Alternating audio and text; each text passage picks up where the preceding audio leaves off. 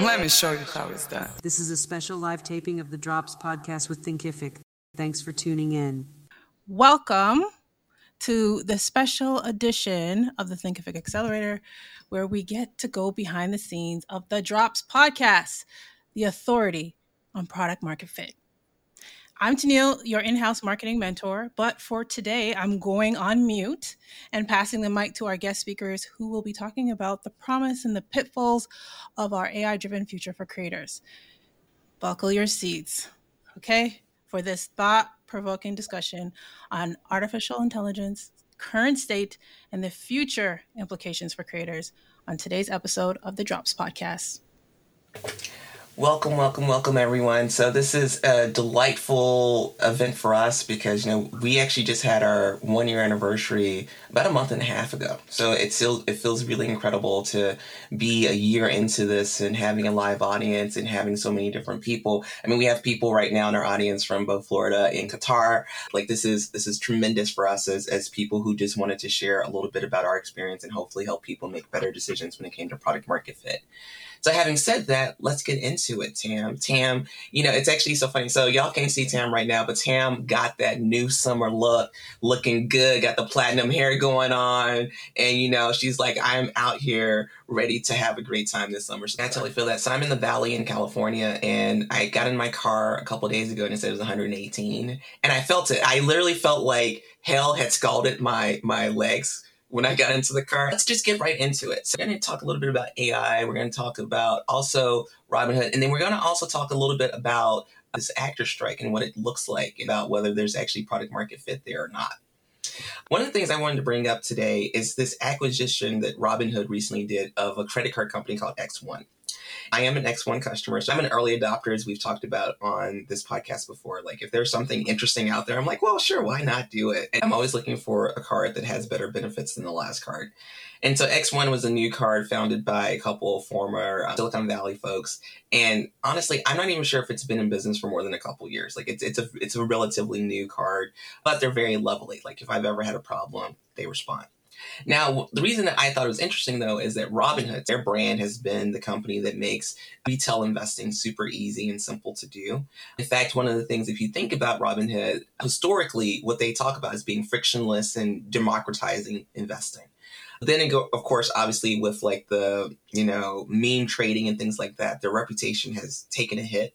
In terms of, they had to stop trading, and in a little bit of context there, because I do think it's important to have this context. One of the reasons, for people who were those meme traders, they were deeply offended because they thought that Robinhood was trying to prevent them from beating the man. But the reality is one of the reasons they actually had to stop trading is because they didn't have enough credit facilities to cover the cost of the trades that were being done on their platform.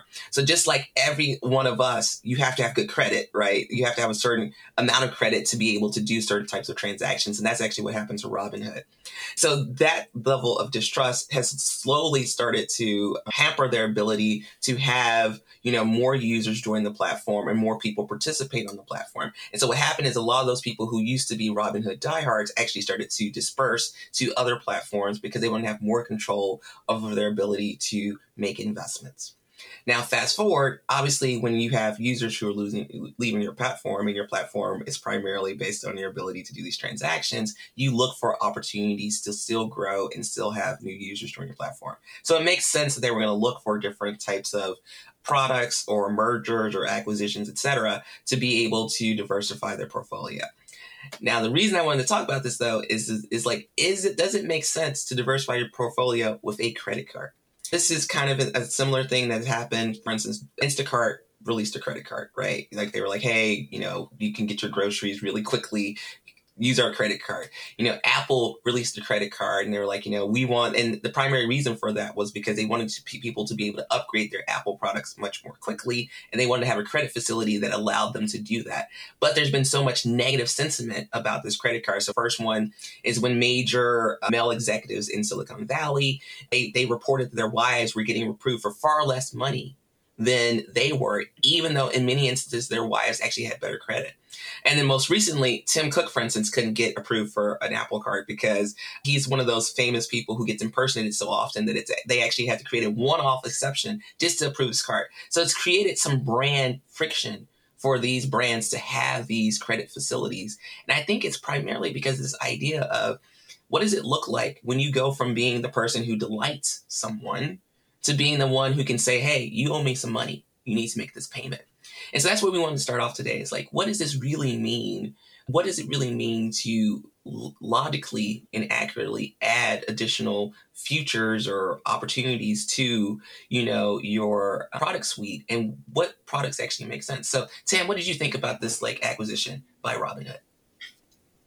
I thought the acquisition was purely about acquiring new customers.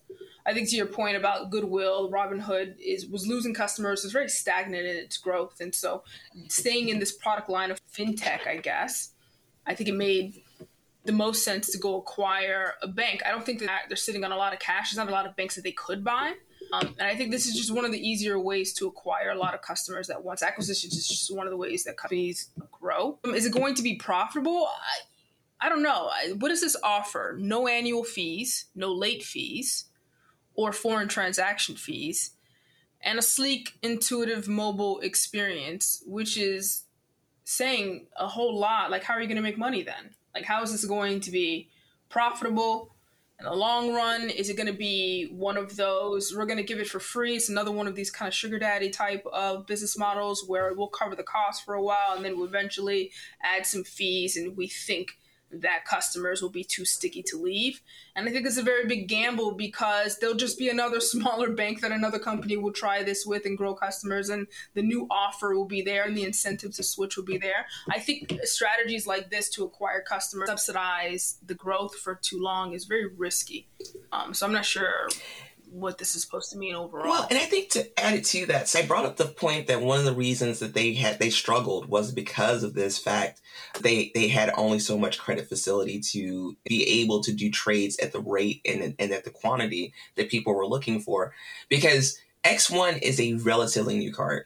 And to be truthful, being able to underwrite what someone should be able to be approved for and what their credit facility should look like for an individual, for a consumer, so for corporates, in some ways it's simpler, right? Because, you have much data, but for a consumer, it's difficult, right? Someone could get paid $1 million and still not pay their bills. Right? You see this every day. People have a tendency to lapse on payments and things like that.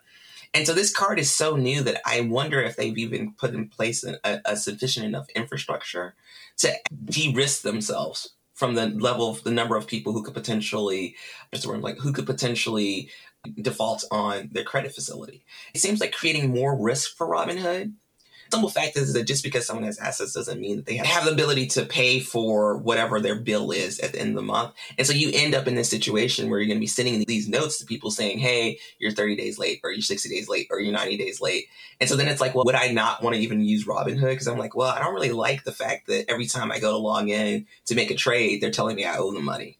Right? I don't know. I mean, to be truthful, you should pay your bills. I think it would have been more interesting to me to look at other types of trading platforms, for instance. I know I know people think about StockX for shoes or certain collectibles, but I also think that there's many other types of things that people like to trade that are real assets that could have been an interesting thing for them to get into instead of getting into a credit facility. And actually what's really funny, so the next point that we wanted to talk about was AI and kind of who will win the AI race, especially amongst the largest ones, because I think that Robinhood's a great example of one where I would assume that they're going to add AI in all the different ways. And so maybe one of the things that we can talk about then is move straight into this conversation about who will win this AI race. And so what this really kind of comes down to is obviously there's a bunch of new parties in AI, right? And OpenAI is the one that many of us know quite a bit about it, right? But the reality is that we also know that Apple, Microsoft, Google, all of them are also coming out with AI products. And so one of the questions that I think that we wanted to talk about today is just simply who is most well situated to win this long term? Because presumably some people might say, well, OpenAI has a partnership with Microsoft, so that gives Microsoft a leeway. But then we also have heard things about Meta's AI and how powerful it is. It's so powerful that they're afraid to release it because it could actually create some kind of long-term issue for society that would be terrifying, essentially. And then obviously Apple is one of those people who they just do things in secret and then it just like drops on us and we're like, oh, that's actually really cool. So Sam, what do you think? I think a lot of things. I think that if the question is, will the category of AI win? Yes, I think so. But I think that everybody's going to find their niche. There's so many different use cases for AI, and each one of them has their own kind of unique advantage in making things work for them. Like Meta has access to a lot of chats, right? This is Facebook. They have access to a lot of social media, and LLM built around that has probably a use case that could really work. It could probably be better at making chatbots than something else. You know what I mean? I don't really know. It's too early to tell. There are a lot of people testing the capabilities of each of them, and they all perform in some way differently because that is the unique advantage of the way that they are designing these LLMs. But then there's a lot of open source LLMs as well. And so I think that this market will eventually become like cloud services, where a lot of people will have an offering that has on the majority of the spectrum a lot of things that are similar, and then kind of change in a couple of ways of who does this better in some way. It's way too early to tell. I think they're all still figuring things out as well. Maybe Microsoft will excel at coding. They don't all do the same job. When it comes to LLMs for Apple, Apple's not going to make this like a commercial product in the way that OpenAI is. The reason why Apple created their own GPT or LLM model was to prevent their own employees from using ChatGPT. To be giving company information to a competitor in a sense. And so they said, we need to build this thing internally. And they did that. And now they're trying to figure out what to do with it. And I think we're going to see with them, it's just going to be part of their experience. Siri is going to get a whole lot better, hopefully. They're going to find a way to make it unique. I hope they make Keynote better. I don't think they've updated that. I don't know how long. Maybe Apple Music becomes better with their LLM. I don't think in the future we're going to be saying the word AI so much. It's almost going to be like saying with Bluetooth or with Wi-Fi. It's just one of these things that's there. And companies are just going to be leveraging the capabilities to make the experience better. I don't think we're going to be saying AI as much anymore. So I think that there's... First your point about AI. I agree. Like, we use the term AI now, right? Because it feels new and it's something that we haven't incorporated in everyday life. But so I read a lot of futuristic novels, right? And so, sci-fi novels. And so, and I believe like when I read those novels, they're just like, yeah, the blah, blah, blah, blah, blah, blah, blah, blah, blah, blah. And it's just like normal everyday conversation. And I agree. Like, I think even like your grandparents, like, they're going to be like, yeah, like, of course I use blah, blah. Right, and it won't be ChatGPT because these names will be normal needs. Products will be normal products that everyone uses. And so if anything, it'll be like, I'm going to go get a Kleenex. And we know Kleenex is a brand. And what we're really doing is getting tissue. But, you're going to go get Kleenex because that's going to be the brand that you're familiar with, that you use every single day. It's going to be similar to how we talk about, like, I am an iPhone user versus an Android user. Like, these are cell phones. But there's going to be specific brands that we're going to associate with the things that solve the use case that are most important to us. Now, having said that, I think that there's a nuance here because I think there's going to be a different winner for enterprise and a different winner for consumer, right? Sure.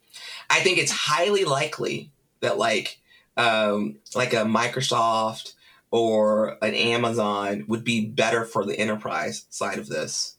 Right. Than they would be for consumer. Right. Like, I think Apple, like, no doubt, I think Apple, whatever they decide to do, they will probably include it in such a way that it will create consumer products that are super sticky that people love. Like, I think that's exactly what's going to happen from that perspective. And I think Apple will probably do it in a more seamless way than some other people. Because even, like, I know people who both love and hate Siri, but can't live without Siri. Right. Like they will tell you like, yes, because it does my reminders. It does blah, blah, blah, blah, blah. But they also kind of hate it because she interrupts in the middle of a meeting. Apple will be the latest to move in the sense that they will take the longest to incorporate this technology. When I was at Apple, one of the things I was astounded by is the amount of research that's being done constantly on virtually everything. Yeah. Imagine how much testing they must be doing at this exact moment trying to figure out, like, what are the most common use cases that people would probably use AI for? How would we be able to seamlessly add it into our various products? There's people called evangelists who will go through in various Apple features that they want to promote. They will go through to each one of the Apple teams and teach you about that feature and coach you on how to implement that feature into your product. And so that's one of the reasons that Apple's ecosystem seems so seamless. I'm not sure any of them have ever figured out how to be seamless in their experience, right? Because like Google products, they're doing a much better job now than they've ever done. Because like, for instance, with the new Google Suite, for instance, you can actually seamlessly, add in your Google Sheet into your Google Doc, into your Google email and all this other type of stuff, and it's better. But they still have such a large infrastructure, and I don't know if they've ever really been able to communicate as effectively. Same thing for Meta. And obviously Microsoft, from a consumer perspective, I just feel like, it's more likely that they'll be able to do something great with like Xbox and some of their other gaming stuff than it would be that they would do great things for other consumer products that people use. So in my opinion, for consumer, I think Apple's going to win. Even though they're going to be the last one and people are going to dog them and their stock is going to go up and down because they don't do what Wall Street expects them to do, I think that the final product is going to be so great that people are going to like it. Now, for the corporate side, I actually think that Google might actually do the best job because they are so far behind Amazon in some ways when their cloud service, and also Microsoft in some ways, that I think that this is their Hail Mary. And I think they're going to put so much time and energy into it that they're actually going to build something that's really unique and interesting. So those are my two bets for like the enterprise and consumer side. I think Apple's going to excel at what they excel at, which is customer experiences. They're just obsessed with the customer and making that entire ecosystem integrated, which is why it takes a lot of approvals and why things take so long to come out, is because they do that very thorough checks and balances. And I think they're just going to excel incorporating AI in the way that they do. And I think the other ones are going to play to their strengths. I think we're going to see Microsoft. When I say Microsoft vis-a-vis like OpenAI, they're going to be the ones that first try everything, I think, because they're kind of setting the tone. They'll probably make the most mishaps. I think that eventually there'll be this dichotomy between this consumer product and their enterprise customers, and they're going to balance that value prop. I don't know if we're going to see this kind of $20 a month unfettered access to GPT-4 as much in the future. I'm not sure. I wonder how that's going to play out. And I think Google will do a good job of developing tools for developers. They are a true tech company. They do deep research themselves. They created the transformers that Power wrote the paper on it. And so I think that they have a really large advantage. I think when it comes to multimodal language models, which is the ability to have different kinds of senses, to combine sight, audio, and language models into one, and the powerful things that can happen. Imagine, taking text to audio and audio to text and back and forth, and text becomes video, audio becomes video, things like that. The sound of a jet engine is now what kind of jet engine is that? Recreating it from there. That's multimodal processing. There's a lot of possibilities there. And I think that they are probably in the best position to develop the future of what LLMs are going to be. What it's going to look like, I don't really know, because they are also a really big business as well. And they are not in the business of being in every business. They are in the business of creating a lot of technology. And I think previously they held a lot of their technology close. And we might see a lot more kind of made by Google in the future. I think that's kind of interesting. That could happen. Same for Amazon too, right? Amazon has a lot of customers and they're just going to be offering that kind of services, which kind of plays into this next thing about Hollywood. But the idea that all of these tech companies will be incorporating AI or offering these services, we are talking about generative AI as if that is AI. AI is a very large category. Gen AI is a very small subset, a very recent category that's come out. And this is one of the most accessible pieces of AI out there. It's accessible via an API. And that is powerful. And talk about disruption. Where is disruption going to happen the most? I believe it's entertainment. Go ahead. Yeah. So I think that, the last point that I think is just super important here, and I think that this is what you made. If anything, this generative AI is actually going to unlock, I think, a new generation of creatives inventors, etc. Because like I think of it as simple as this. Like I remember when I was in school. So I'm a little bit older, so I'm a little aged myself a little bit. But they used to have the computer programs, and it would be color coded, and you had to do certain actions, and we were the first generation to have that, which is also why we were like one of the first generations that so many of us became software developers and computer engineers. Now, like I was literally so my son is going to be 2 in November, and so I was literally downloading games for him, right? So games that he could play, and I saw some that were like these engineering games. And I just instantly thought to myself, these games speak in common language. Like, it's just like, you want to turn this thing blue. And it teaches the kid how to do that. Generative AI, I think, will then start to personalize those things. And so then my kid is going to be way more interested in technology than probably even I was. And so the way he's going to think about technology is going to be tremendously different, which means he's going to create things in a way that is beyond even anything I ever considered. And that's the thing I'm most excited about. I think that, the most important thing when we think about science and technology, I mean, obviously they create creature comforts and all those other things, but they are also the height of our imagination, right? They help us create things that are just tremendously amazing. And so that's what I'm really excited about. So no matter who ends up winning, what I love about it is that it's going to create this, like everyone's going to be running towards the finish line, and they're going to bring along a whole bunch of other people at the same time.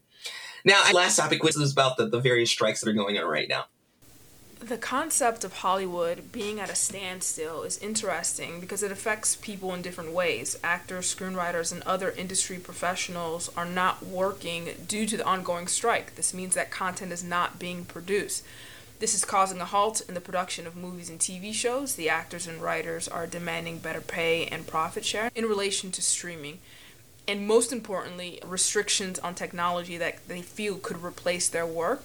And the negotiation between the two parties is crucial because the absence of an agreement could have a significant impact. The strike has been going on since March and is reported to continue until January. However, daily life has not been affected yet. The Hollywood industry is one of the most exportable things in American culture, and a prolonged strike could have catastrophic consequences. I think it's an interesting concept to talk about because it impacts everybody in different ways.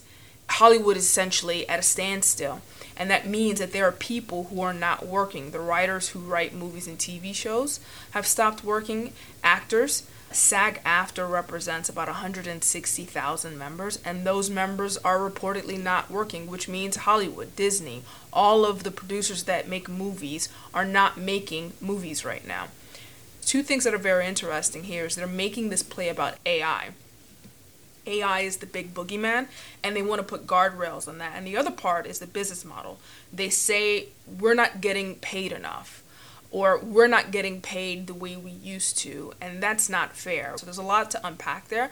I want to put this in the broader context because there's some strategy that's going on. This is a negotiation, these two big parties, and what is going to happen in the absence of an agreement. What impact will this have on the future of content?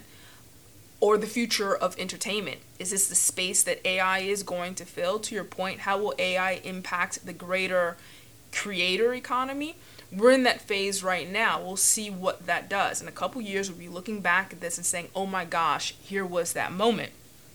Like the last time there was a strike and the writers weren't writing, that was the age of reality TV. And now I don't have this number, but the share of reality TV to real scripted content, I wonder what that share is, but we can point back to that time and say that's when that happened. And so it's interesting to see in the context of what's going to happen. The other interesting thing about this is that one of the biggest exports of American culture is Hollywood. And while we're in the middle of this strike, daily life hasn't changed for majority of the people. This would not happen in any other industry.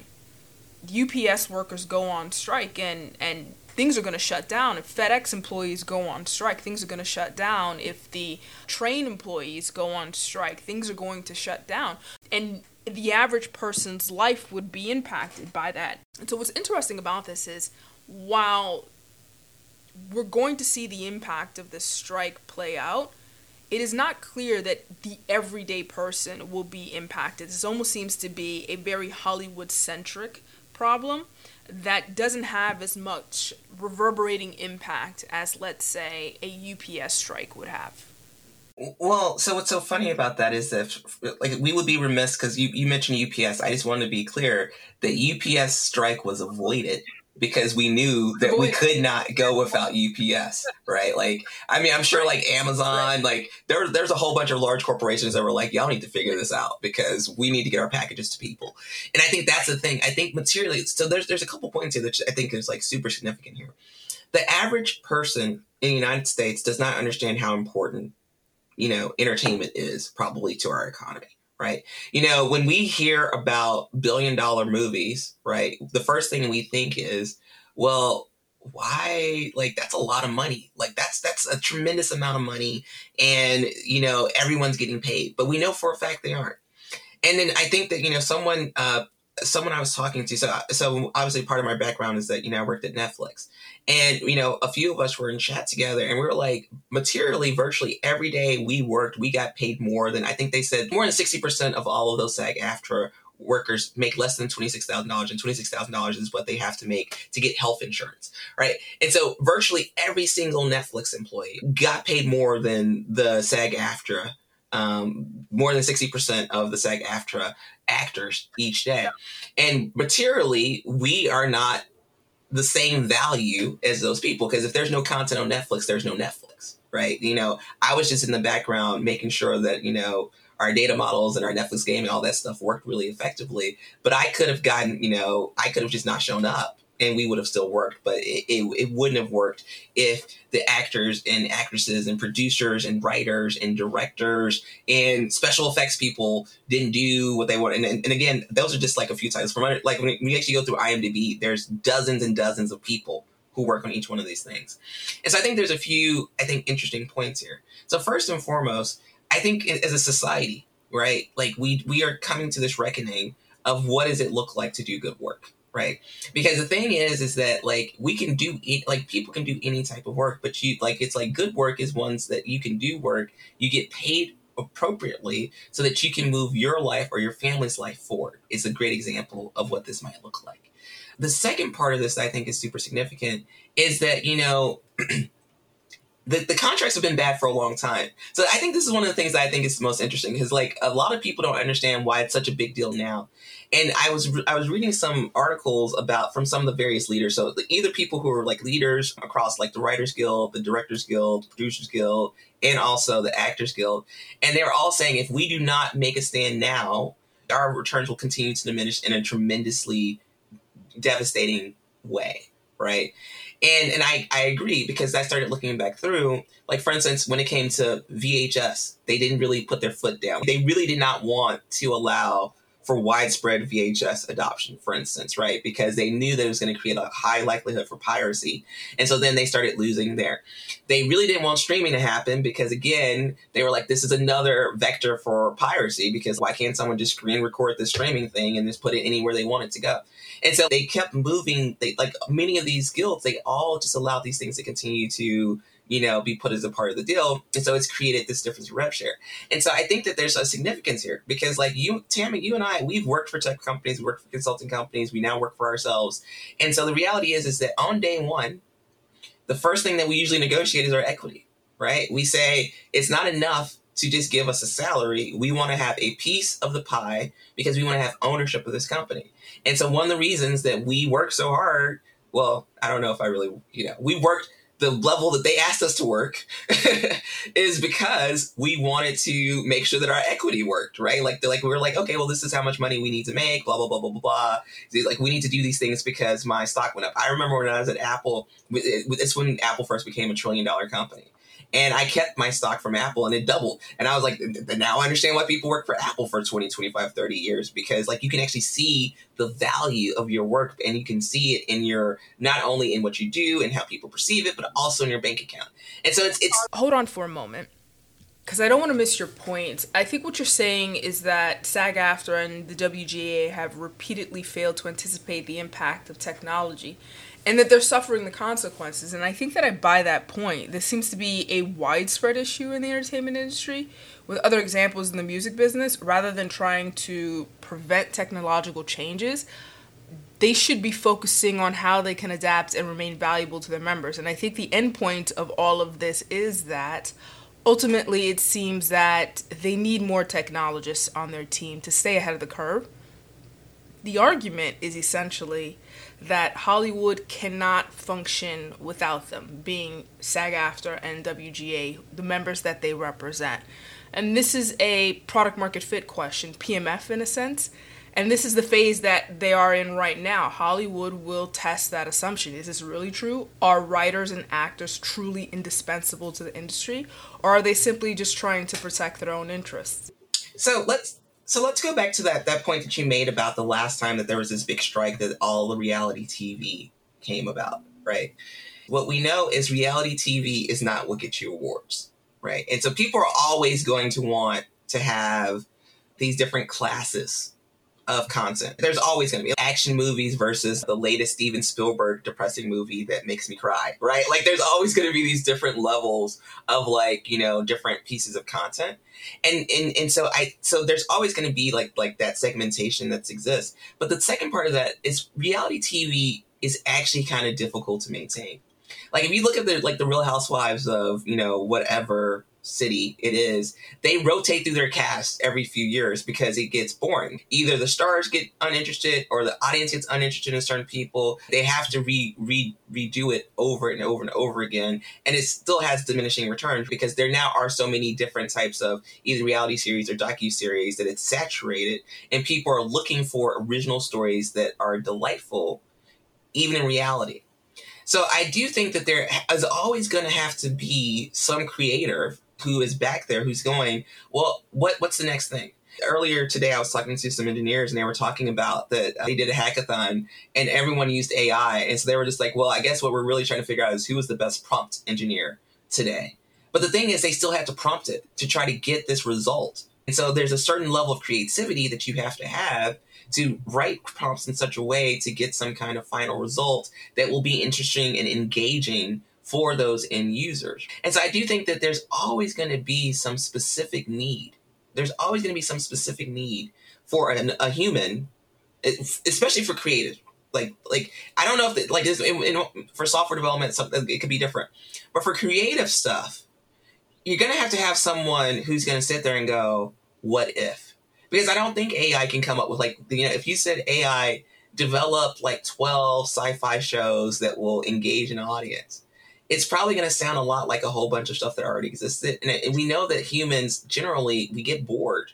And so we're always looking for something that's going to be so tremendously different than what we've had before that we're going to want to pursue it. From their perspective, the argument isn't about whether AI is taking over all aspects of writing. Writing, in their opinion, doesn't necessarily create meaning. Studios are often looking for specific genres. It will ask writers to produce work in those genres. This is how many writers get their jobs. They fulfill the dreams of someone else rather than pitch their own ideas. Should they be concerned about AI replacing them? It's possible, but there are certain things that AI cannot do. It cannot produce a masterpiece without significant human input or feedback. Therefore, it will still require a role for humans. However, AI can fulfill many roles and tasks that are previously done by humans. And while this may not be the most immediate threat, it does raise questions about the business model and whether writers and actors are being fairly compensated or whether their roles are at risk of being eliminated, whether there is a career for them in the future. One of the notions I kind of want to push back or at least question in this conversation is the statements coming from SAG-AFTRA and WGA is essentially that Hollywood is trying to turn this profession into a gig economy. And my question is, when has it not been a gig economy? Entertainment has always been a field where only a few people make a good living, while the majority struggle to make ends meet. That is the history of the entertainment business. For many, acting is a hobby. For others, it's a money pit. And for very, very few, it's a way to make a very good living. But it has never been a full-time job. And I think that that's represented or reflected in just the distribution of incomes. Take, for example, SAG-AFTRA as a union. It has 160,000 members, and that's not representative of everyone who wants to be an actor. That's representative of everyone who paid the $3,000 membership fee and the yearly base $200 and something fee, plus 1% of their qualifying income, up to $1 million. That is what SAG-AFTRA represents, those who act who paid this fee, essentially. But if you plotted the incomes of all 160,000 members from the top paid actor, and I don't know who that is, to the lowest paid member, and I don't know who that is, I believe that that distribution would look a lot more like Uber or DoorDash, a gig economy. It would not look like Netflix, where I think you can argue that the lowest paid product manager at Netflix probably makes more than the average actor on Netflix. To further illustrate that, the minimum qualifying income to receive SAG-AFTRA benefits like health insurance is $26,000 a year, and 80% of SAG-AFTRA members don't meet that threshold. So how about this? Instead of talking about whether all 160,000 should get this, let's talk about the 5% who really, prop up the whole thing. The things that I've read that cause me concern. So like as a tech person, I almost always sign some kind of non-compete agreement or some kind of NDA. And it says I can't go work for someone in the same industry or who's doing like a similar idea, and that anything I did is owned by the company I worked for. And I'm fine with that. On the flip side, when it comes to writers, directors, producers, actors, they often are entered into contracts that are exclusive that says that you can't work for anyone else until you finish the thing we want for us. And then, by the way, we may not even actually do that thing. And so you might be sitting there for a year or 2 years or 3 years or 4 years or 5 years, and we are legally preventing you from doing anything else. And that's the problem I have. Like, it's very strange to me that you can take people, to your point, who understand that this is a risky business, right? And so they know that they're taking certain types of risks and that they may not be compensated in the same way as other people, but you're actually taking away their ability to do other things. And that's the part I think is very strange. Like, how can you lock someone into some kind of weird contract like that and then not even potentially do the work, and then they got paid like $5 for it? I mean, and like obviously I'm being extreme, so let's pretend it's like $100,000 over 5 years. But that's only $20,000 a year that person made for something that may not even ever be released, right? So they can't even include it in their their work on IMDb or anything like that. So it also prevents them from being able to say, I actually have been working for 5 years, like on this thing, but it never got released. I think that's the thing that's strange to me. So to your point, do I think that they should get more of a rev share? Actually, I kind of do, primarily because I worked at these companies. I know how much I made at Netflix. Do I actually think I was worth how much I made at Netflix? Sometimes I do. Sometimes I don't. Sometimes I'm just like, with how difficult it is to build technology, sometimes I felt like, there could have been less of us and we could have done it. I don't know. But the simple fact is, I know if you could pay me that, I know you could probably pay an extra, you can allocate 1% of your profits to some kind of share. Because I think that's what I've told you that I think is very important.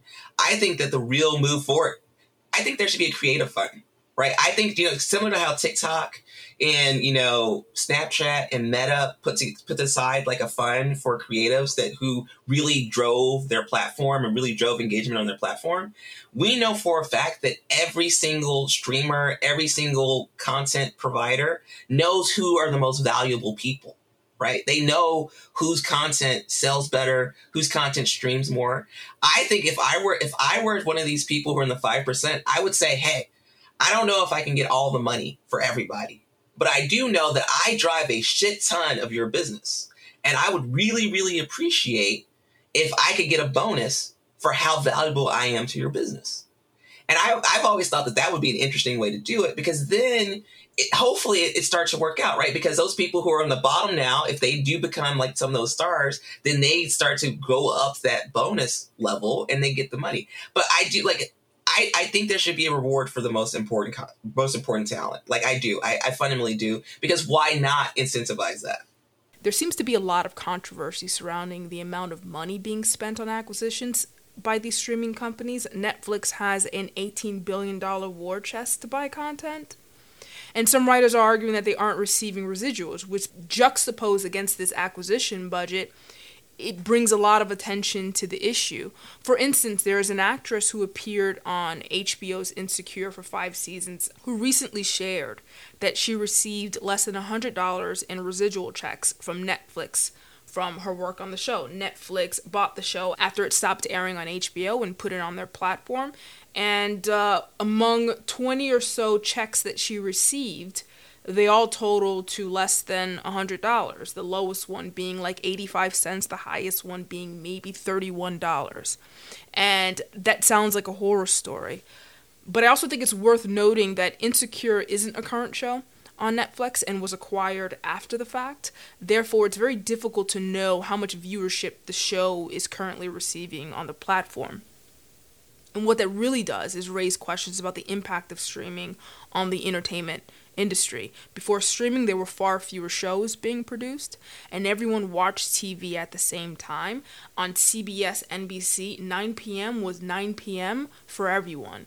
And the business model that thrived there was, hey, we have a captured audience at 9 p.m. who want to watch our network, and we want to get the best show that we can get. Maybe that's Friends, maybe that's The Cosby Show, maybe that's Seinfeld. Whatever that show is, Law and Order, whatever these long-running shows are, is an indication that it draws viewership to that channel.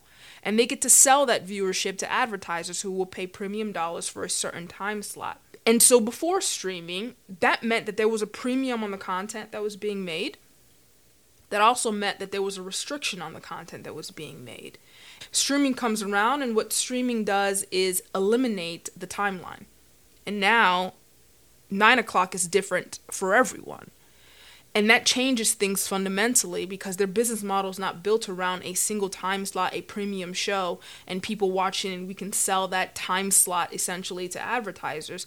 They are essentially a Google Drive in the sky, where people at will choose the content that they want to watch. Before streaming, there were probably somewhere around 200 and something productions per year by Hollywood, let's just call it that group. With the rise of streaming in 2019, Netflix alone released 370 titles on their platform. There's a lot of argument to be made that streaming has somehow cheapened the entertainment industry. Others point out that it's also allowed for more content to be produced, including shows like Insecure, where someone argued that that would not have been made in pre-streaming era. Why am I saying this? I think that's the argument of the streamers, that we are not a broadcaster. We don't control what people watch. We are essentially a library in the sky. And I think they're going to try to use the argument, just as any writer, J.K. Rowling or John Grisham, does not go to any public library system and say, for every book that's checked out, you have to pay me. They don't have that business model. I think they're going to say the same thing. And it's important to understand the business models that we're in right now. It is fundamentally changed. We want to compare streaming to broadcasting, but actually streaming is a lot like Blockbuster digitally. They're essentially Blockbuster in the sky. Quite literally, they are Blockbuster in the sky, meaning the cloud in this instance. And in the Blockbuster model, actors also didn't get paid every time a movie was watched, where streamers are saying, we're not a broadcaster, we don't control what people watch. We're more like a Blockbuster in the sky, where people walk in and they choose what they want to watch among all of the titles that we have. And if you go back to the Blockbuster model and saw how that operated, the risk was on Blockbuster. A movie's coming out, and Blockbuster says, this is going to be a hot movie. I think a lot of people are going to rent this. I'm going to buy 20 titles of this DVD. And maybe each of these DVDs costs $100. I'm not going to put 20 of these titles in one of my stores. If I own 10 stores, I have to multiply that. This is a very unscalable solution. They would take the risk of buying all of this content and hope that they would make their money back in the number of rentals. And in that business model, no actors received residuals. And that's the argument the streamers are making. We are buying content. Before, in the broadcasting model, had a show like Insecure not been syndicated or not picked up in reruns, it would have just been off the air. And so Netflix is saying, we are paying to acquire this, and we are taking the risk that people are going to watch it. The other part of that is Think about the library of Netflix. There are 6,500 titles. And so then the new question becomes, of the 6,500 titles that are available on Netflix for customers to pick and choose at any given time to make 9 p.m. whatever they want it to be for them, what percentage or what share of the titles do you believe this particular show is getting in any one month when it's not a current show? It's a show that's off the air from a different network, and it's sitting in a library among 6,000 other titles. I think one of the real culprits to consider when we're talking about where the problem lies is that the issue is not so much the streaming company as it is just pure competition. You are competing for FOMO. What should I be watching now? I don't want to miss out. And nostalgia. For the first time ever, we have access to all content. I can watch your current stuff or stuff you did 5-10 years ago. And I think that that's important to consider when we're talking about why don't we have as much residuals as we had before. There's also just that much more competition to watch content currently. We're also talking about like this societal shift to consuming large amounts of content in general, because it's not just streamers. Like if Facebook had never existed, I would not have to look at whole news feeds anywhere, right? It's insane, the amount of content that people ask you to consume. But when you were talking, one of the things that you mentioned is this like $18 billion budget. Like, where does it go? And one of the things that I thought was very interesting. So when I was at Netflix, I got to see a lot of the products that were built to kind of help try to make the business more efficient. And one of those was like, there's many of them, but like examples are, trying to figure out how much a piece of content should actually cost, right? So instead of saying, oh, let's just buy this thing, your response should be some more like, oh, well, let's not spend over X for this thing, right? Like we could actually create, a model that talked about how much, based on the user behavior for other pieces of content like that, this is how much that thing should be worth. There's also tools that said, if you wanted to cast an actor, like this actor might be worth this versus this other actor. So like in theory, you could look at someone who maybe has less of a high profile, but has a high potential for payoff because they're cheaper. And there's also, there's so many different tools that talk about pieces of content and which piece of content actually return value versus other pieces of content. And I'm going to tell you, as someone who was on those teams, trying to build things to help them make better decisions, many content executives just didn't even look at them. They didn't look at them at all. They said, at the end, it's about my gut. So to the larger union conversation I think is going on here, it's, well, what the heck are you doing? Right? Like, maybe you need to be more efficient with the $18 billion. And it's not about us losing money. It's about you figuring out how to be a better business. And I do think there's a responsibility there, because it's a responsibility not only because it's the unions who are asking that, but it's a responsibility in the companies, right? Because as a stockholder in some of these companies, and since I know exactly what happens, I think in my head, I'm like, I have this stock, but sometimes I'm really frustrated because I know they're probably not being nearly as efficient as they should be.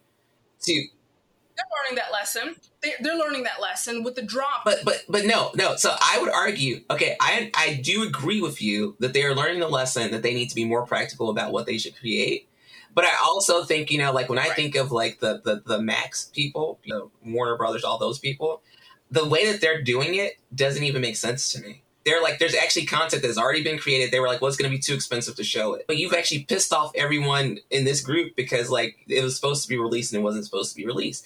And so, my whole point is that like, obviously they have a lull. They're going to start releasing it now. Well, yeah, they're going to have to. But my point is that there is a tremendous opportunity to be more practical in terms of how you do it. And actually, this is where AI, this is what I'm trying to bring, I'm going to bring it back to AI right now.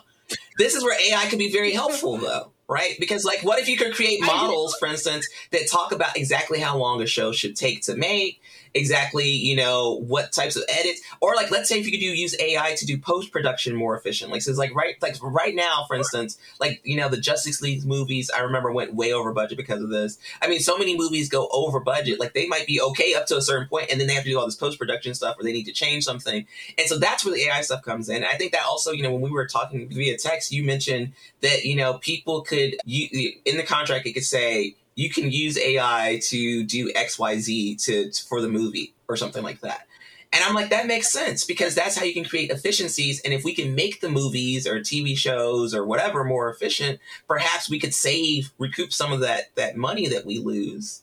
And that's a way that we could actually pay people more. Let's finish our conversation with a discussion on AI. I want to know your opinion on whether AI is a hero or a boogeyman. But before that, I want to make one last comment on the business models from a strategic standpoint. I believe that actors should focus on getting paid upfront.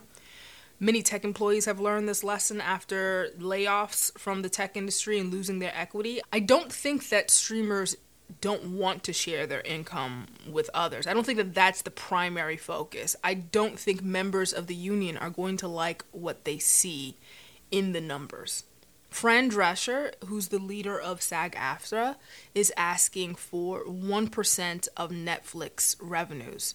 And let's unpack that for a second. Let's just assume 200 million subscribers at any given month for Netflix. And let's assume average blended rate of $12 per head. That's $24 billion per month. 1% of that is $24 million a month. There are 160,000 actors as part of that union. Let's say 80% of them or something have content on Netflix at any given time. 100,000 users across 24 million. That's $240 per month. Let's double that percent to 2%. You're still less than $500 a month. That's less than $6,000 a year. You still don't qualify for benefits. I can't imagine that this is what they're doing it for. I don't believe that this is the model that the industry should pursue, because what they're essentially saying is, let's go to the Spotify model. And learning a lesson from Spotify, the biggest streaming platform out there, that is a money-losing proposition. Spotify operates in two different models. They have a streaming model where users upload their own content. You're an artist, you upload that content, you get paid per streams. And they also have this podcast function where they will pay for content, $200 million to Joe Rogan, in the hopes that they can retain users or increase the lifetime value of a customer. And the risk is on them in that model. The risk of uploading your content and getting paid per stream is all on you now as a user. So if the industry goes to this Spotify, you're going to have to start releasing content at the speed of Drake, something every 30 minutes or something like that. There's no easy way out of this for sure. Well, musicians definitely, musicians will tell you, do not go for streaming. I mean, because it's like you could have 3 billion, have 3 billion streams and make like $1,000. Like, that don't make sense. You have to be Taylor Swift to make money on streaming, because she has different contracts. So we actually do have a quick question, and I wanted to make sure that we answer this question real quick. So for people on the podcast, we do have a live audience today. We told them to feel free to ask us some questions. One of the questions is, there has been a lot of fear talk going around about AI. What should regular consumers of this tech look out for? I think the first thing, though, we should also say, what, a part of the fear, what the fear comes from. So much of it comes from, well, they have to take your information to do this. So I think, one, people are worried about privacy and things like that as well. But, what do you think, Tam? Bringing this full circle in the context of how AI will impact creators or Hollywood or the entertainment industry, I believe that a new class of creators will emerge from the convergence of the entertainment industry. I think it's an exaggeration to say that machines are going to be replacing actors. I think Hollywood probably watches too many movies. AI's potential to improve efficiencies in areas like Foley and post-production are real. It's already happening. I think that that's where you're going to see a lot more of advancement in technology being used. But I also want to point out that this technology is also accessible to the creators themselves, like actors and writers alike. When you really think about where power lies, it's in relationships. And so people like Shonda Rhimes and, Christopher Nolan can absolutely create a large language model of their content, and it helps them write better. You're going to see AI incorporated into the tools. Improving workflow, in a way, is where you're going to see this productivity efficiency start to occur, I think especially. But this is also a technology that can be leveraged by everyone. And I'll give you an example. Going back to the earlier point I made about Hollywood being one of the biggest exports of American culture, I spent some time in Germany. I was having a dinner with some Germans, having a friendly conversation, and one woman says her favorite actor is Bruce Willis. Okay, I'll bite. Why do you like Bruce Willis? She says, his voice. It's so sexy. And I'm thinking to myself, Bruce Willis has a sexy voice?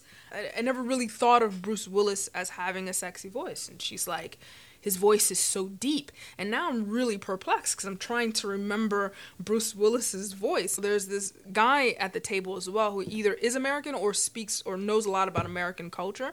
And so he interjects and he says, in Germany, everything is dubbed in German. There are no subtitles. Every movie that comes here gets dubbed. And if the actor is successful, their dub actor is also successful to keep the continuity. So for many Germans, the German voice of Bruce Willis is Bruce Willis. And this was wild to me because for many actors, their voice is their identity. It's very hard to separate the two. This is 2018. The next day, hanging out with a German guy, I'm just bringing up this conversation again. Is it true that you watch everything in German? You don't watch it in the original language? And he's like, yes, this is 2018. And Denzel Washington has a movie coming out. I want to say it was Equalizer 2. Could have been billboards around the city. The trailer was absolutely out. And so I say to this guy, do you know who Denzel Washington is? And he's like, yes, of course. And I say, do you know what he sounds like? And he's like, yes. And I say, are you sure? And so I find this trailer clip, original audio clip of the trailer for Equalizer 2. And I play it for him, and his face drops. Like, he could not believe, eyes bulging out of his head. He couldn't believe it. To him, that was not Denzel Washington speaking. And this is wild to me, because how do you separate the two? And so fast forward to 2021, I have this insight that dubbing is going to become a thing. Dubbing will become more prevalent as streaming services seek content from all over the world. You've got to start exporting it, putting it in new languages, and that was going to be a thing. Several months later, Netflix, obviously thinking the same thing, announces publicly that they've created a dubbing agency, a partnership of sorts that all over the globe is set up to dub these movies that they acquire. And upon hearing that news, I thought to myself, that's not something a tech company would do. It was really odd to me because this was 2021 and the technology to clone voices was available then. And if I were a tech company that was in the business of streaming, I would have said to Denzel Washington, you should do your next movie here. You should do your next 5 movies here because we can make you speak German. Not another voice speaking German for you, but you can speak German. You can also speak Spanish. You can also speak French tout de suite immediately. This is possible with this technology. That would have been a value add or a value proposition to the actors. And they didn't do that. Why am I saying that? I'm saying this to say, in the context of who has the ability to leverage this technology, I think that SAG-AFTRA and WGA are just as much as a position to leverage this technology as Netflix, HBO, or Disney. I think at the end that SAG-AFTRA is going to have to redefine what it is to be a union and what their value proposition to their own members are, because they have a lot of leverage. They represent all of the actors. And they can absolutely say to their own member, Denzel Washington, your voice is too unique. This is something you can clone. This is something you can own. You can bequeath this in your will of some sort. And so I think they're missing out on that opportunity to do that. Same goes for the WGA, who represents every writer. The leverage in creating the next large language model, LLM, to write scripts is going to come from those who write scripts. That's not Hollywood, that's the writers. And so if there was anyone that had an opportunity to leverage this technology, it's those that are striking right now. Why isn't the WGA building their own large language model and licensing that to Hollywood? Why isn't the SAG-AFTRA representing their actors and saying, we will help you protect your identity and your voices by leveraging this technology so that you're protected? they are absolutely within their power to do that. I'm not sure what tech company they're referring to. They're calling the big boogeyman. Yeah, I mean? You're right. I think that there needs to be like, actually, we may be wrong. We may not know. There might be a technology committee. We just don't know about the technology committee. But, well, either way, they need to hire some people like us on that technology committee, if there is a technology committee, because I do think that you should be able to look around the corner and see exactly what's going to happen.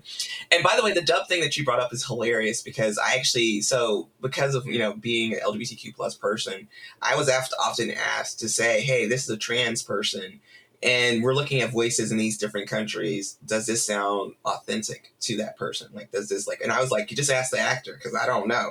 Like, because it was a thing where they were trying to say they were trying to find someone who was supposed to emote the type of whatever, blah, blah, blah, blah, blah. Something a tech well, company yeah, I mean, and I think that is the challenge, though, because like when you are in a place that you're dealing with creatives, they were always trying to find this blend between building things and also honoring like the way the systems typically worked as well. But to your point, I do agree. Like, so for instance, if I were any type of creative right now, like who has to be on screen, I would figure out how to trademark every single aspect of my being. And then I would charge a licensing fee to put me in things. And then I just wouldn't show up to that thing. Right? Like I wouldn't have to leave my house. Like, you want to put me. One of the biggest things in post-production of movies is sometimes the live recording doesn't take. And so actors have to come back and re-record ADR the voice. This is a perfect opportunity for AI to say, go on to your next thing, Matt Damon, whoever it is. We have your voice. If SAG-AFTRA was really after this, you should, or any actor, actually you don't need SAG-AFTRA. The most expensive thing you're going to pay for is an IP lawyer, right? You can absolutely do this yourself, protect your voice. And on every set, you would say, here's the voice print that you can use for post.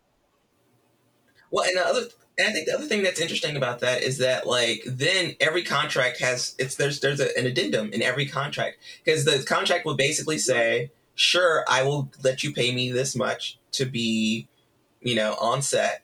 And then there's a separate fee to be able to utilize blah, blah, blah, blah, blah, because you'd have to license it. And so I think the licensing model actually is what they really want. Actually, by the way, like, based on what they're saying. No, based on what they're saying, it's like they want to be able to say, I want to have more control, right? Is really what it seems like they're saying. Like, at its base, like, because like, for instance, I was listening to Samuel L. Jackson. So Samuel L. Jackson was talking about his contracts and how he marks out all that stuff. He's like, I don't want people to be able to do whatever they want with me. And then after that, I started listening to some other people, and so the money is a huge part of it, no joke. Like, but for the bigger actors, it's about having control. Like, how do I control what's going on? Samuel L. Jackson is another one. Go protect your voice right now, and you can license. That's something you can. Well, exactly, because it'll be a part of your estate. It'll be a part of your estate, and it can sustain your family for the rest of their life. Because Morgan Freeman can be God in everything for the next 100 years. In everything. He could be doing all of the documentaries. Here's another practical use case for writers and an opportunity. Like I said, that this kind of AI, generative AI, is one of the most accessible AIs. It's available via an API. This is not something they need to wait for Hollywood to do. Like I said, I don't even really consider Netflix in this capacity to be much more advanced in tech than the WGA can be at this point. That someone like a Shonda Rhimes, they give a gazillion dollars to Shonda Rhimes to just create shows for us. Shonda Rhimes can absolutely want to duplicate her style at scale, and her job is to pick the right contract. The real thing about this business is still relationships that sell contracts. It's not the writer. It's not, whether it was a machine or a human. It's the relationship that they have. And so she already has that relationship. Shonda Rhimes doesn't have to wait for Netflix to duplicate all her scripts. Shonda Rhimes can create her own large language model and say, the next adaptation I want to do is on this person in the style of myself, Shonda Rhimes. Give me a first draft. And the other ways you're going to see this improve that process is, hey, this is a period piece, Bridgerton. Create the treatment for what this room would look like for the storyboarding. And so you're just going to see this kind of workflow improvement happen a lot. And I think that if you're a creator who's not working in Hollywood, that this is your opportunity to get to leverage that for yourself. It's this accessible. The other thing I think is that this is probably the opportunity for there to be a new class of creators. Like we had what Issa Rae was when she was no one and used YouTube as a platform to become someone in Hollywood. they now have an opportunity to say, well, we really need Hollywood to create this content, and go back to a self-serve platform like YouTube and do their thing there. If you really want this revenue share model, YouTube already offers that. So, by the way, on a completely different level, we didn't even get into YouTube and how YouTube is as much of a threat as AI is. Actors, For sure. It's a huge thing that they Why? Well, Why do you because, say like, first of all, if I really want to go see my favorite scene from a movie, I could probably just go to YouTube and find it and watch it real quick, if I'm honest, right? And also, if there's some impersonators who do my favorite scene in a movie better than the person who did it originally, like, I love how they do it, and so I go watch it there. You know, when I think about, like, I've watched YouTube probably more than any of the other specific streaming networks over the past couple weeks. Well, when my kid loves YouTube, so, like, you know, like, we can find stuff really quickly. But also, like, you know, there's a lot of original content on YouTube that I watch that is truly unique, right? It's truly unique. I've never seen it anywhere else. And it's from people that I care about. And so, like, I'm much more engaged with it than I am. Like, when we try to go to Max and Paramount and Netflix and all those other ones, it's really hard. Like, you know, there's so much out there. It gets very overwhelming. And I go to YouTube, which has a much better algorithm than virtually everyone. And I know they're going to find the thing, because I love, so these are my categories. I love music shows. I love performing music performances. I love, like, certain types of pieces of content. Like, you know, where, like, you know, like, for instance, one of my favorite things, if I feel sad, you know, on Avengers, the last Avengers Endgame, when it's like, it looks like they're gonna lose, and then, like, the whole squad comes out, like, that's my favorite scene. Like, I will put that scene on, I'll just repeat it over and over again, and I don't pay Disney anything. You know what I'm saying? So I just say, quality on YouTube. Would you watch a 30-minute series of course, on YouTube? I already do. Like, if, you know, I already do. I mean, like, for instance, I'm LGBTQ plus, and so most of the LGBTQ plus content that's actually pretty good are, like, these things that people are doing with their iPhones that they, you know, they only host on YouTube. This is what I'm saying. This is the new class of creators. Don't wait for Hollywood to give you a deal. It's now easier than ever to start creating content that looks almost, we're not at Hollywood quality with this AI stuff, but we are getting there. And there are some short form things that you can do. And if you have brand power, you know, Issa Rae can absolutely come down and do another show on YouTube and people will watch, and you get all that cake. You know what I'm saying? Because we also trust her, and she also, I mean, her brand, the thing is that's a huge part of it. It's a huge part of it. There's a huge opportunity there in this lull, because I don't think that that's part of SAG-AFTRA. This is independent. Go create another show, put it on YouTube. Yeah. Something that we didn't talk about, but that you mentioned, and I think it's important that we just mention it before we end, is that, you know, you mentioned the fact that, you know, Bridgerton. So Bridgerton is a part of a book series, and it was a book series that, you know, Shonda Rhimes bought the rights to years and years and years ago, and it took a long time to promote. And so the authors have signed a letter. Like, there's a letter, I think it's like, you know, like Stephen King and all these other major authors actually signed this letter saying, do not use my content for your large language models. They said, do not do it. And I think that that's a huge part of that thing too. That's, like, very fascinating, because, like, you know, so much of, you know, movies and TV are adaptations of books. And so that's a whole nother category that I think is interesting here in this play, because to some extent, like, obviously AI is going to be able to create books, especially, like, the low, like, you know, the lower brow books or whatever you want to call them. And so, like, it does become very interesting to see, like, you know, like, maybe authors are actually going to become gold. Right? The person who actually is a really great author or great writer is going to be the richest person in America, because every creative is going to be like, every studio is going to be like, we need this book. We will pay any amount of money because we think that this is going to be the one thing that's going to make my budget for this year. What do you think about that argument? I've been watching these arguments, these cases, and, you know, the artists are trying to say, you can't train. You need to compensate me to feed your machine learning models. And the only thing I think is going to have a lot of difficulty in succeeding there, because it is not against the law to learn. And that is going to be the argument of these tech companies. We are not copying you. No. But the thing is, you do have the ability to say that. I think this is going to be the interesting thing. Because let's say if the book is available in a public library, right? So presumably, it is free for anyone to take and to consume, right?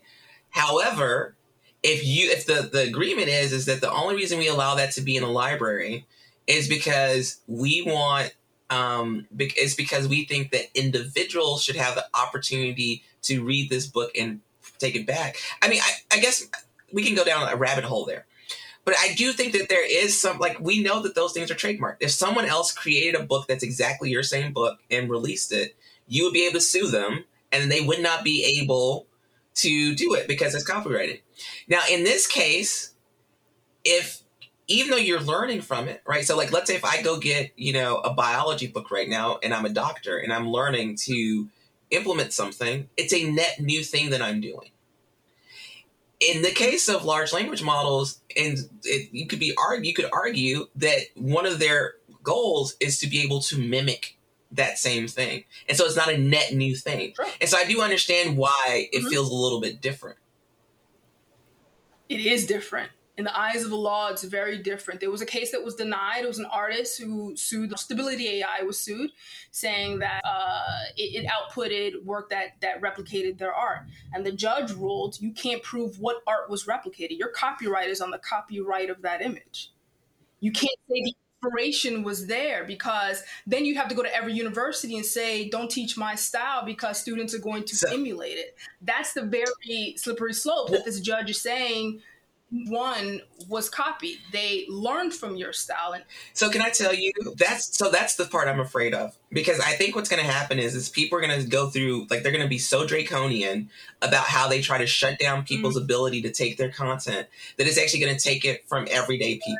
Right. They're not going to be in libraries. Yes. They're not going to be available to, online. You're going to have to be able to buy it physically, like your Kindle account. If you have a family account, anyone in your family can borrow that book. They're going to get rid of services like that. And so, if anything, we're going to have a society that has less opportunity to learn and participate with each other. And that's the thing that's terrifying to me, because I'm a poor kid from Mississippi. I couldn't afford anything. And it was only because those things were free that I was able to have access to them. So there's going to be this interesting dynamic that you're going to have to navigate.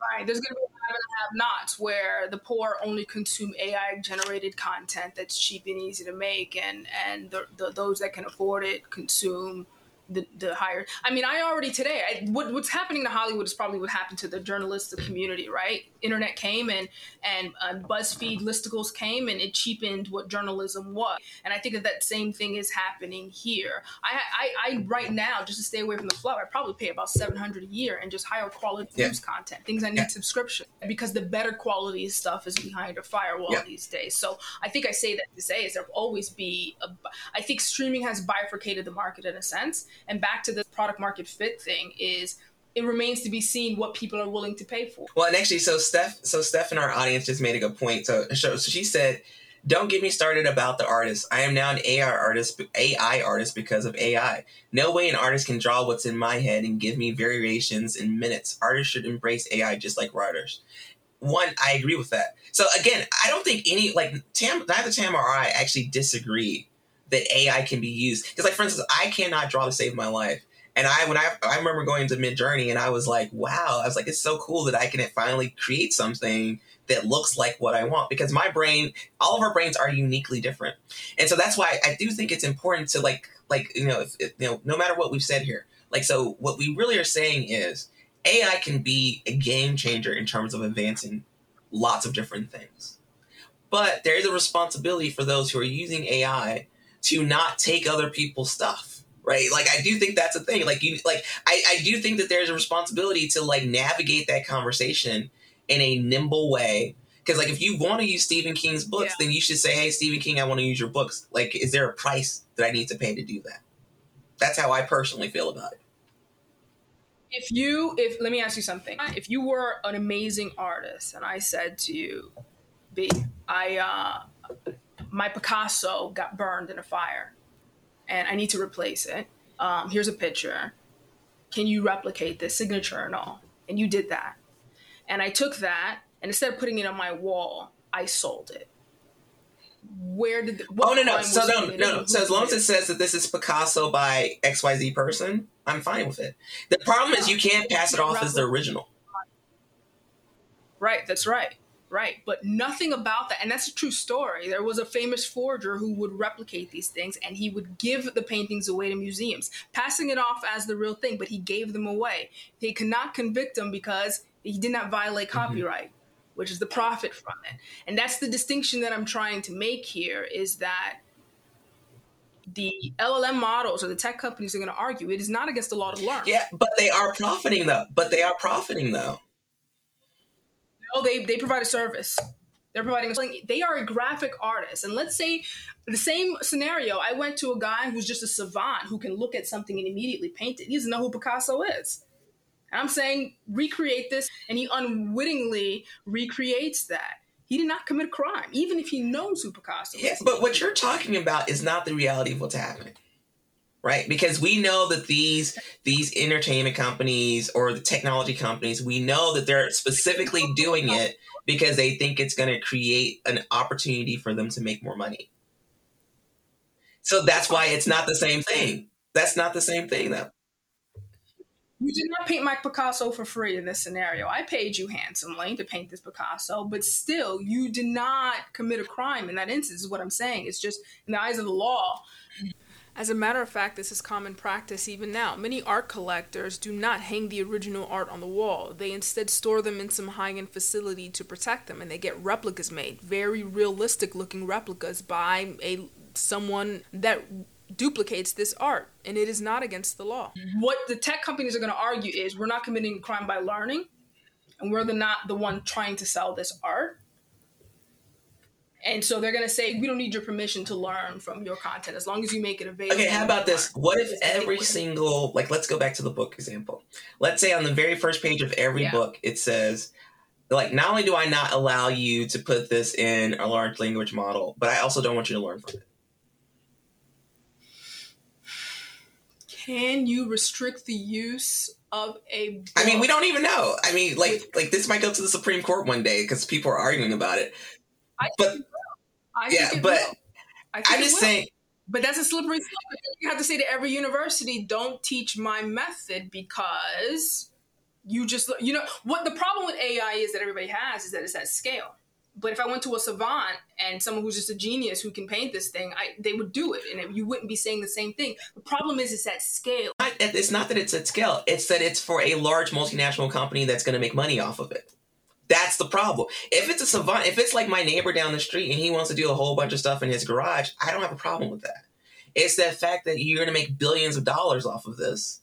And then you're telling me that you don't want to share the profits with people who you might be able to readily identify that you use their content.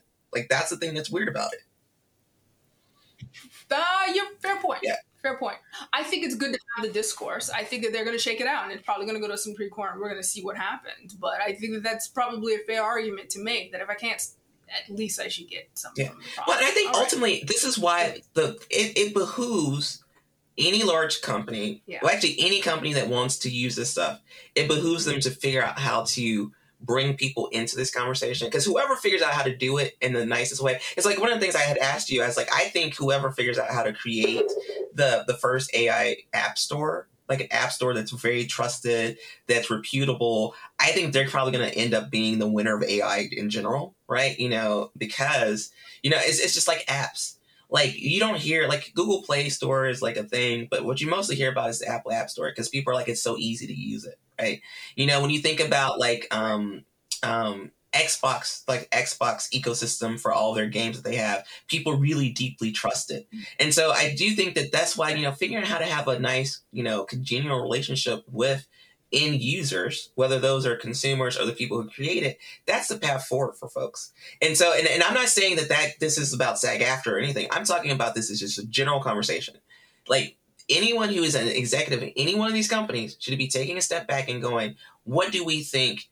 Like, what is the max that we would like to pay out to settle this so that we can move forward and just continue to do this and be profitable? And then that's the way forward. Like, this should be an argument. Like, this is just about, like, you need to be focused on the business and making the business successful. And we know that people have a problem with it.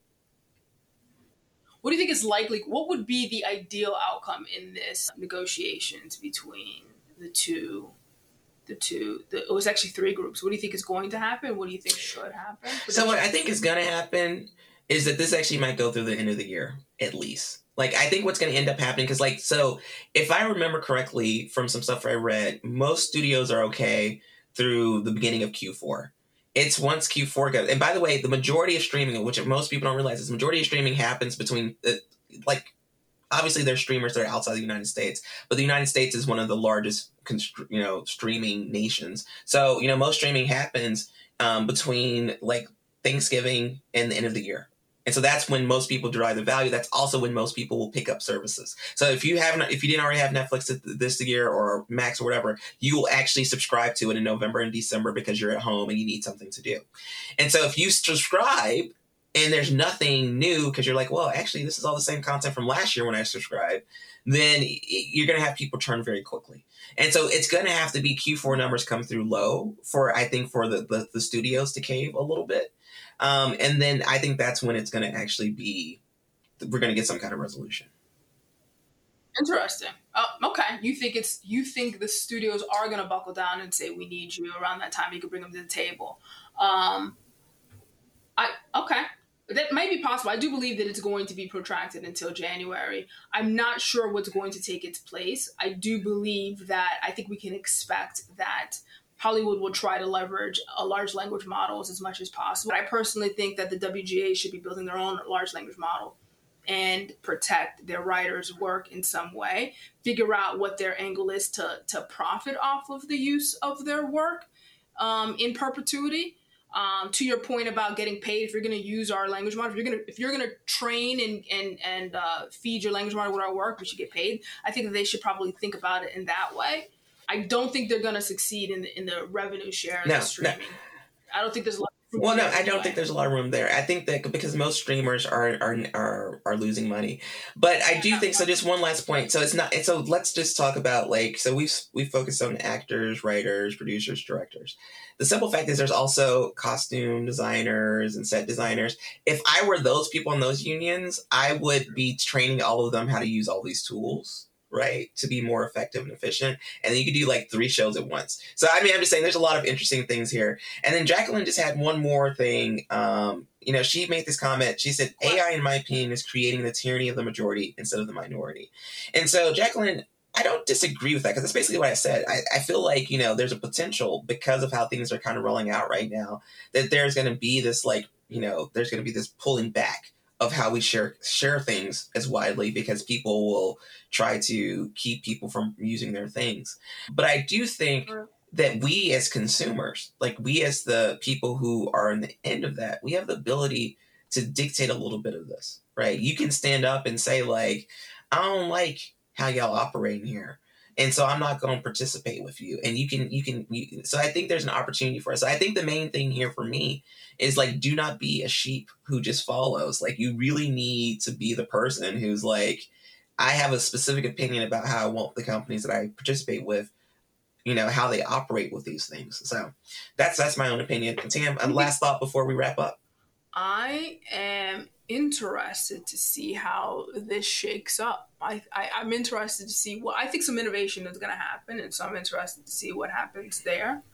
And yeah, we'll probably be talking about this in a lot of ways. The last time, music was taken out of schools, the impact of that is the kind of music we have today, kind of repetitive, very it's loopy. Real bad. You can contribute that directly to when they started pulling music programs out of the schools. Not a lot of music literacy. And it's going to be interesting to see what happens in this gap, what happens because of it. There's no real way to know good or bad, but something is going to happen for sure. Yeah.